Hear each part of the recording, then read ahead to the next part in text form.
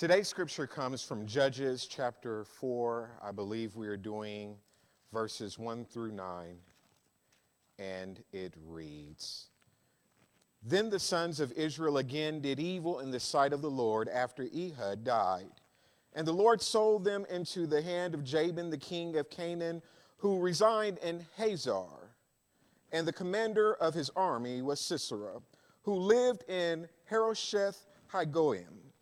The son of Israel cried out to the Lord, for he had 900 iron chariots, and he opposed the sons of Israel severely for 20 years. Oppressed the sons of Israel severely for 20 years. Now Deborah, a prophetess, the wife of Labadoth, was judging Israel at that time.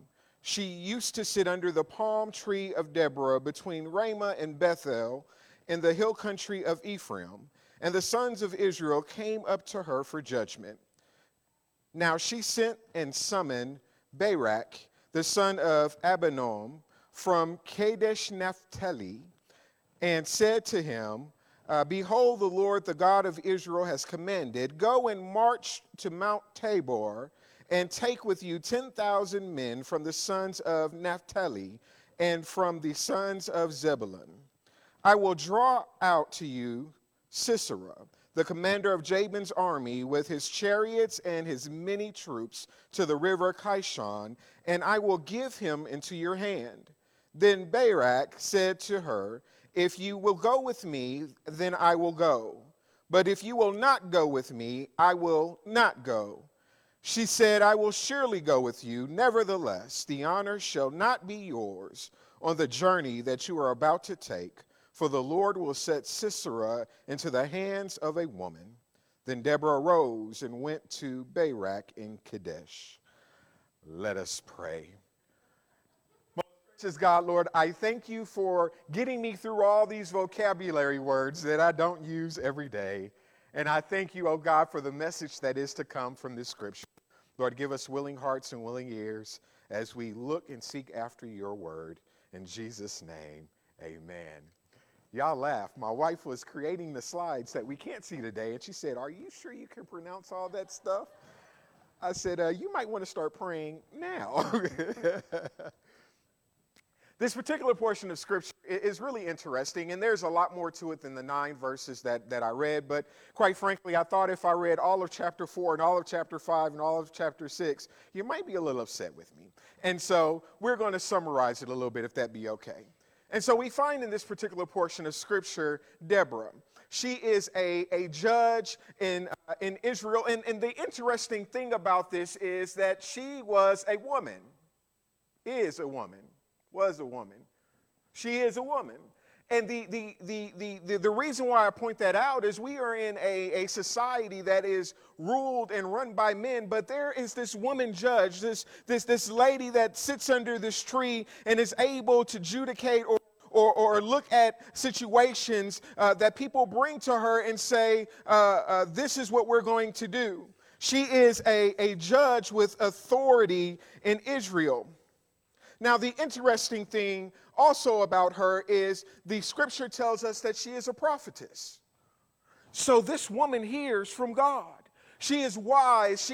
She is, according to some theologians, unusual, but I have a hard time believing that she was so unusual. It was just unusual that a woman actually made it into the scriptures that was both a judge and a prophet. Had influence, one that was wise, one that could speak the truth, and one that people respected.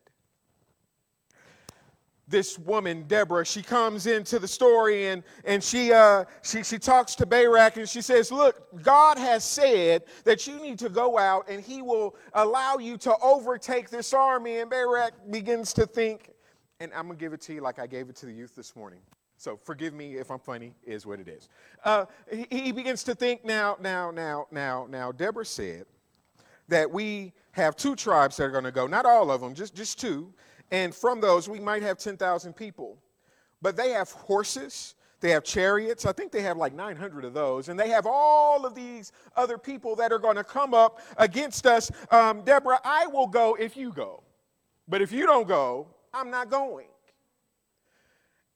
And it's funny because in some cases we think about the fact that the prophet goes with the warrior and blesses the troops, and we know that God is going to be with him, and other theologians are like, well, he probably looked at the size of what he was going to face and was like, all right, let's see if this woman is for real. If she will come with me, then I know I'm good. If she doesn't, then we might have a problem. But the reality of it is they go into this battle and they win so much till the other commander is running away, and he comes to this tent of this woman and he asks for some water because he and her husband are connected in the sense that they don't have any issues with one another. She gives him milk, he lays down, and while he is sleeping, she drives a tent peg through his temple, killing him, and essentially ending that portion of the war. Now, there are a lot of different things that we can grab out of this. We'll do just a few. The first thing is the first person or the first character in this particular portion of Scripture is Deborah. She's a woman. She has influence. She is a judge. She is a prophetess. And she has all of these things that women aren't supposed to have. Well, what can we learn from that? Well, I'm glad you asked. The thing that we can learn from this particular portion of the Scripture is it really doesn't matter what the world says about you. It doesn't matter what people think.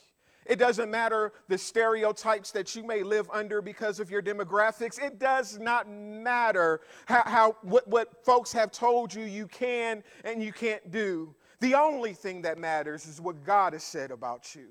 Because what we find is when God puts a calling on your life, when God gives you purpose, when God gives you a promise, it is yea and amen. And so they can talk as much as they want to. They can say all the things that you can't do because of where you come from. They can talk about you because you're a woman, because you're black, because you're white, because your sexual preference isn't common. But what they cannot do is cancel out the thing that God has placed on your life. Deborah could have succumbed to what everybody thought of her and could have come to the stereotypes of the time and could have looked at the fact that she was a woman and she was a wife and this just isn't for me and stepped back and not lived out her call, but look at all the impact that she had. The Jael, I think is the wife's name in the end. She could have said, I am just a woman. I am just a wife. I cannot do any of these things. But in essence, she is the one that Deborah spoke of in the beginning when she said, your victory will come at the hands of a woman. The second thing we can grab from this is that your faith is your strength. What do I mean by that? I mean that Barak came and he saw all the things that were in front of him, and though he be a courageous warrior, they were very real. There were 900 chariots, there were horses, there were soldiers, there were all these people that were going to come against him, and they had 2 tribes, which equated to about 10,000 people to fight all of these folks. But God said to go. His faith, Deborah's faith, the faith of Israel was their strength because the things they didn't know that God was going to do was the very thing that helped them to win. If you go to the next chapter, you find that God caused the earth to quake, earthquakes. And I told our youth this morning, if a horse is walking, the last thing they want to feel is the ground under them shake. It takes their balance. It takes their focus. It causes a problem. And if you are rolling around in chariots, the last thing you want is a torrential downpour or rain to fall because those chariot wheels just don't work as well in mud as they do on hard clay soil. And so it is amazing how God used what only God could use to assure them victory in a place where it looked like there was absolutely, positively no way they could have won. But their faith was their strength. Their faith to go, their faith to believe that God was in control of the situation. And if God said they were going to win, they had to be on the road to victory. Their faith to hold on to the promise, their faith to hold on to the purpose is the reason why they were able to achieve this victory. And that is important in today's society because, quite frankly, we all face a lot of different things. There are challenges that we all face, not just because of whether we are a man or a woman, but because of whether we're young or we're old or we're black or we're white or we're Asian or Korean or Japanese or Hispanic, or you can run the gamut of demographics, whether you're tall or you're short. There is something that somebody told you could not do, you can't do. It is impossible, but guess what? Your faith is your strength. I grew up in a small community, I've told you this before, called Cloverland in the south side of Houston, Texas. I went to high school in a school that is labeled online the Dropout Factory. My household was me, my mom, and my grandmother. My dad was nowhere present. If you haven't noticed, and you may have not noticed, but I'm also a young black man. Well, not as young as I used to be.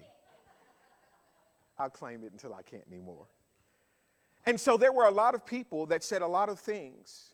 Oh, you can't go to school because your high school is a dropout factory. They don't teach you anything. Oh, you'll never get out of this neighborhood because 90% of the people that grow up here stay here.